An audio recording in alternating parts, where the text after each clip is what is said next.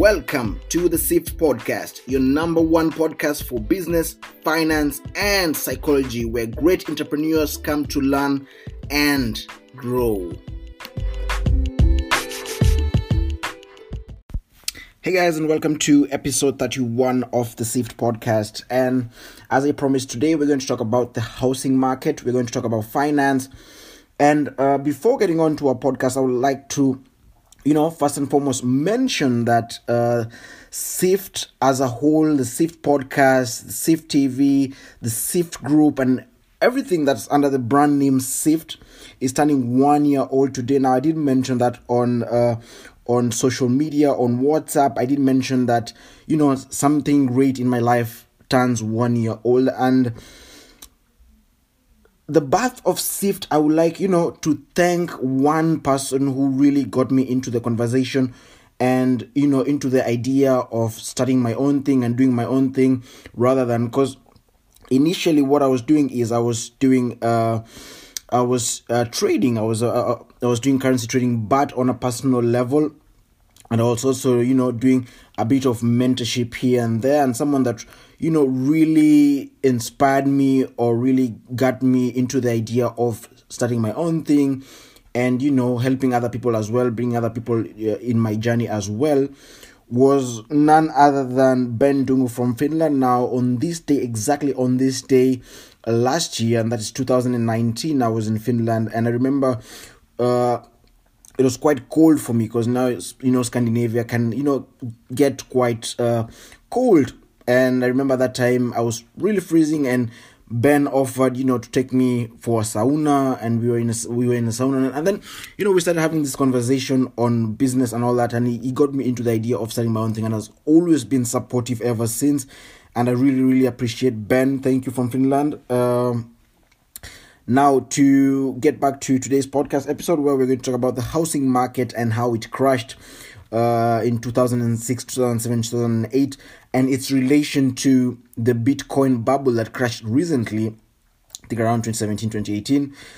And one of the things now, for those who have studied economics or finance, might be aware of what I'm going to talk about. But for those who are not aware, now there's something I'm going to, primarily focus on, and that is on psychology. Psychology when it comes to trading, when it comes to investment, when it comes to business, and how that deeply affects how you trade, how you invest, and how you run a business, and why it's important to, invest a lot of effort into your psychology, in the way you think, in the way you view investments, in the way you, make your decisions, because it plays a major role, most especially also in trading. You might have the fundamentals and the technicals in place. You might be a master of, technical trading or fundamental trading. But then at the same time, if your psychology is not on point or is not on check, you might end up, losing on really, really good trades.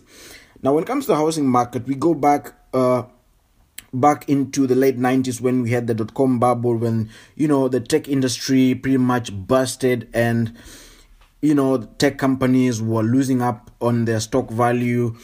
And then, the country, the USA, started going into a recession, and, we define a recession as, and now this from an economic perspective, we define as recession as when the GDP of the country, the growth of the GDP of a country goes into negative for 2 consecutive quarters. Now that indicates that the economy is going into a recession, and that's what the USA was facing right around 2001. And in order now to boom the economy, now to counter-attack the recession that was going on in the economy, the Feds had to put their interest rate as low as possible, and they were having it at roughly 1%. Now, what happened was most of the mortgage banks, or most of the banks offering mortgage loans, what they did was they had a model called buy and hold, where they will give mortgage loans to investors or house owners or people who were interested in buying houses through mortgage, and their credit were also correct or did meet the requirements that were required when it came to taking up a mortgage loan.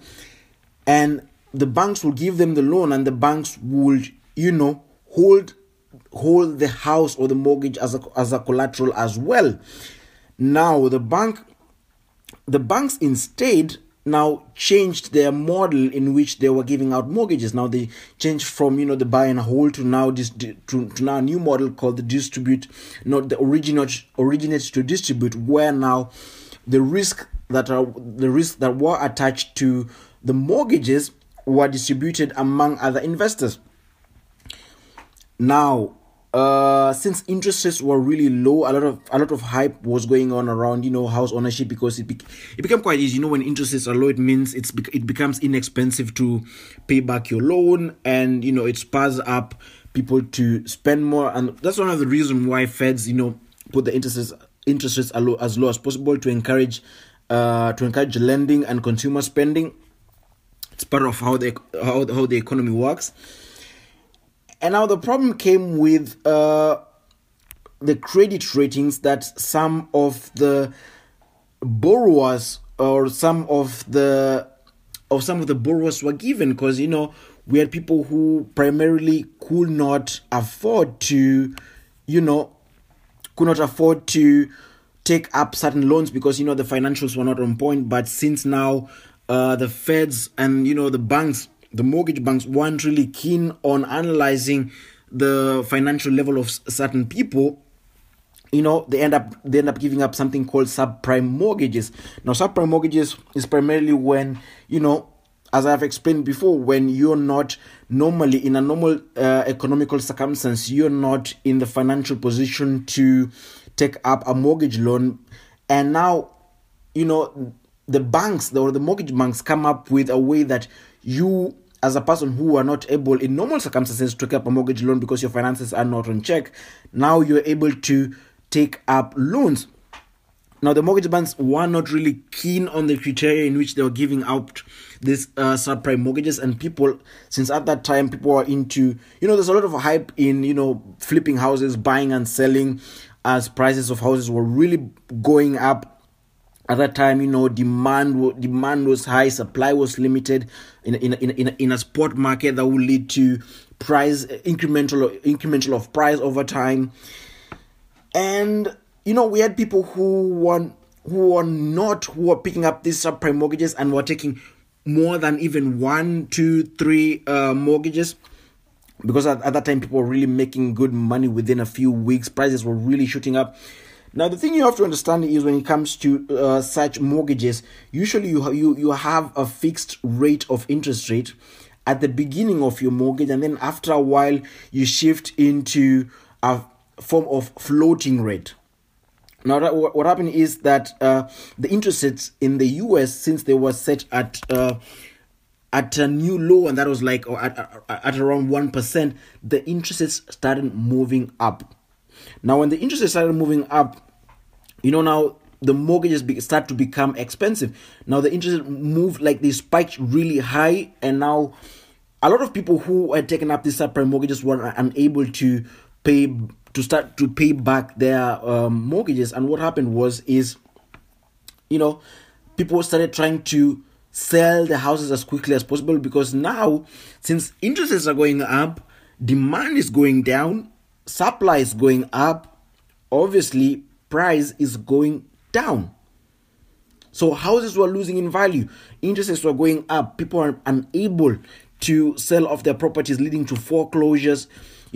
Guys were now really getting into debt. Now they had something called a negative equity, whereby their mortgage debt was more than the value of their homes that they own. And then primarily what happened was that now a lot of people ended up defaulting their loans and finding like a quick fix to sell their homes, trying to recoup as much money as possible. Now this said, people going to debt.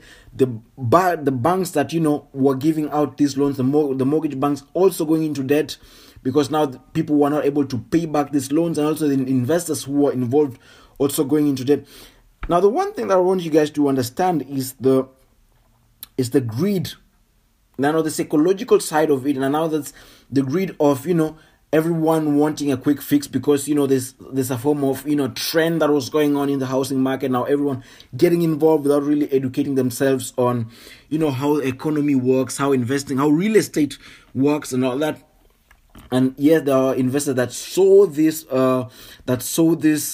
mania or this bubble coming up. Now the relation of this to the Bitcoin bubble was when Bitcoin came around. I think Bitcoin came around 2009. Not many people knew about it. 2012, it was starting to gain a bit more traction. 2017 now was when the hype started on Bitcoin. I think at the start of 2017, right around the first quarter of the year, I think Bitcoin was around $1,000 at that time, and speculations were that at the end of the year it will reach around $4,000 in valuation, but now ended up surpassing that in 2000 and at the fourth quarter of 2017. Now, since it was booming at over 1,000% ROI, a lot of people now got interested, because there are a lot of people making money off Bitcoin at that time. Now, a lot of people wanted to get involved, and as we know, Bitcoin has a limited supply, if I'm not wrong, of around 21 million. And at that time, we had exploited around 16 million of them were already mined. Now, we had a lot of people now getting involved, a lot of people who had no idea how this works, and never really understood that Bitcoin at that time as a cryptocurrency was purely based on speculation, demand and supply, and basically on what other people thought of the valuation of the cryptocurrency and their behavior on the financial market. It's also similar when it comes to the normal currency market. Psychology, greed, hope, and such things. These are what move the market, and this is what differentiates those who come out profitable at the end of the day and those who come up at a loss at the end of the day. Now we have a lot of people getting into this Bitcoin thing, and a lot of advertisements running on YouTube, on Instagram, on all social media platforms. Most news medias were big on it, and the valuation of the cryptocurrency of Bitcoin now as a cryptocurrency boomed up to around $19,000, and that's when now the bubble busted. And now the relation between the two now, when we're talking about the Bitcoin bubble bust and when we're talking about the housing market crash in the US, was purely based on psychology. And that's why I usually talk about, and I usually mention a lot, you can study as much as you want when it comes to trading, when it comes to investing, but if you don't have your psychology on point, there's nowhere you're heading to, because now you'll be driven by crowd movement and panic, greed, a lot of hope, and it tends to lead to gambling at some sense, because now you default what you've learned before and move with your emotion. Now when you're doing something with your emotions, you tend to get caught up in that. And that's one of the reasons why we talk about psychology a lot. I talk a lot about that also in my book, The Currency Trading Masterclass. Make sure to check that out on Amazon, both as ebook and paperback. I will recommend you to buy the paperback version so that you can make, there's enough space in the book so that you can make, like short notes and read it anywhere at any time. Also, my contact information is there. You can always reach out to me. Send me an email at augustine@siftgroup.net. And guys, basically that's episode 31. Now, episode 32, we'll be looking into something different. Now, I want to talk a bit about psychology, because the SIFT podcast talks about finance, business, and psychology. And I was thinking we're lacking a bit behind when it comes to psychology. I've been talking a lot about business and finance, but now I wanted to show you the relationship between psychology, business, and finance, and why the SIFT podcast talks about all of them. Now, in the next podcast episode, it will come out in the following week. Now, exams are also closing in on my side. It might reach a point where I might be slacking a little bit when it comes to the podcast, but I'll have you guys informed if anything comes up and all that. Now, if you have any questions, make sure to reach out. Make sure to follow us on social media, Kiama_Junior on Instagram, SIFT Group X also on Instagram, and on Twitter. Make sure to follow us on our Facebook page, SIFT Sift Group X on Facebook. Right now we're currently at around 265 following on our Facebook page, and we would like you guys to get on board and tell us the kind of content when it comes to finance, business, and psychology, and also not leaving marketing out, because Sift Group X is primarily a marketing house. When it comes to that, send us a question, tell us what you want to listen from us, and also if you're not subscribed to our newsletter, make sure to subscribe on our website, and then you will be informed when something comes up. Now there's a newsletter that will come up today in the evening, so that's one thing to check on. And last but not least, I would like to thank you guys for the engagement you guys have given us. Make sure to leave us a review. That is really, really important to us, so that other people can be able to find us and listen to us. Make sure to share this also on your social platforms. Give us, when you post that, also tag us so that we can see and also follow up. Now we'll be doing a few giveaways in around March. I'll be doing a few giveaways, so that's one thing to check on. Now, if you've been following us for quite some time and you've been engaging with us, you stand a really big chance of getting free stuff from us. Now, valuable stuff I'm talking about, you'll get a copy of our books, part of our merchandise and all that, and also get a chance to talk with us. And if you're an entrepreneur and you need someone to assist you in your marketing, now you get the chance to talk with me, have a little bit of consultation, have me look into your business and talk further. So guys, this was nice talking to you guys. See you on the next podcast episode. See you guys. Make sure to like and subscribe to our podcast, and also share it on your social platforms. Remember guys, it's process over outcome.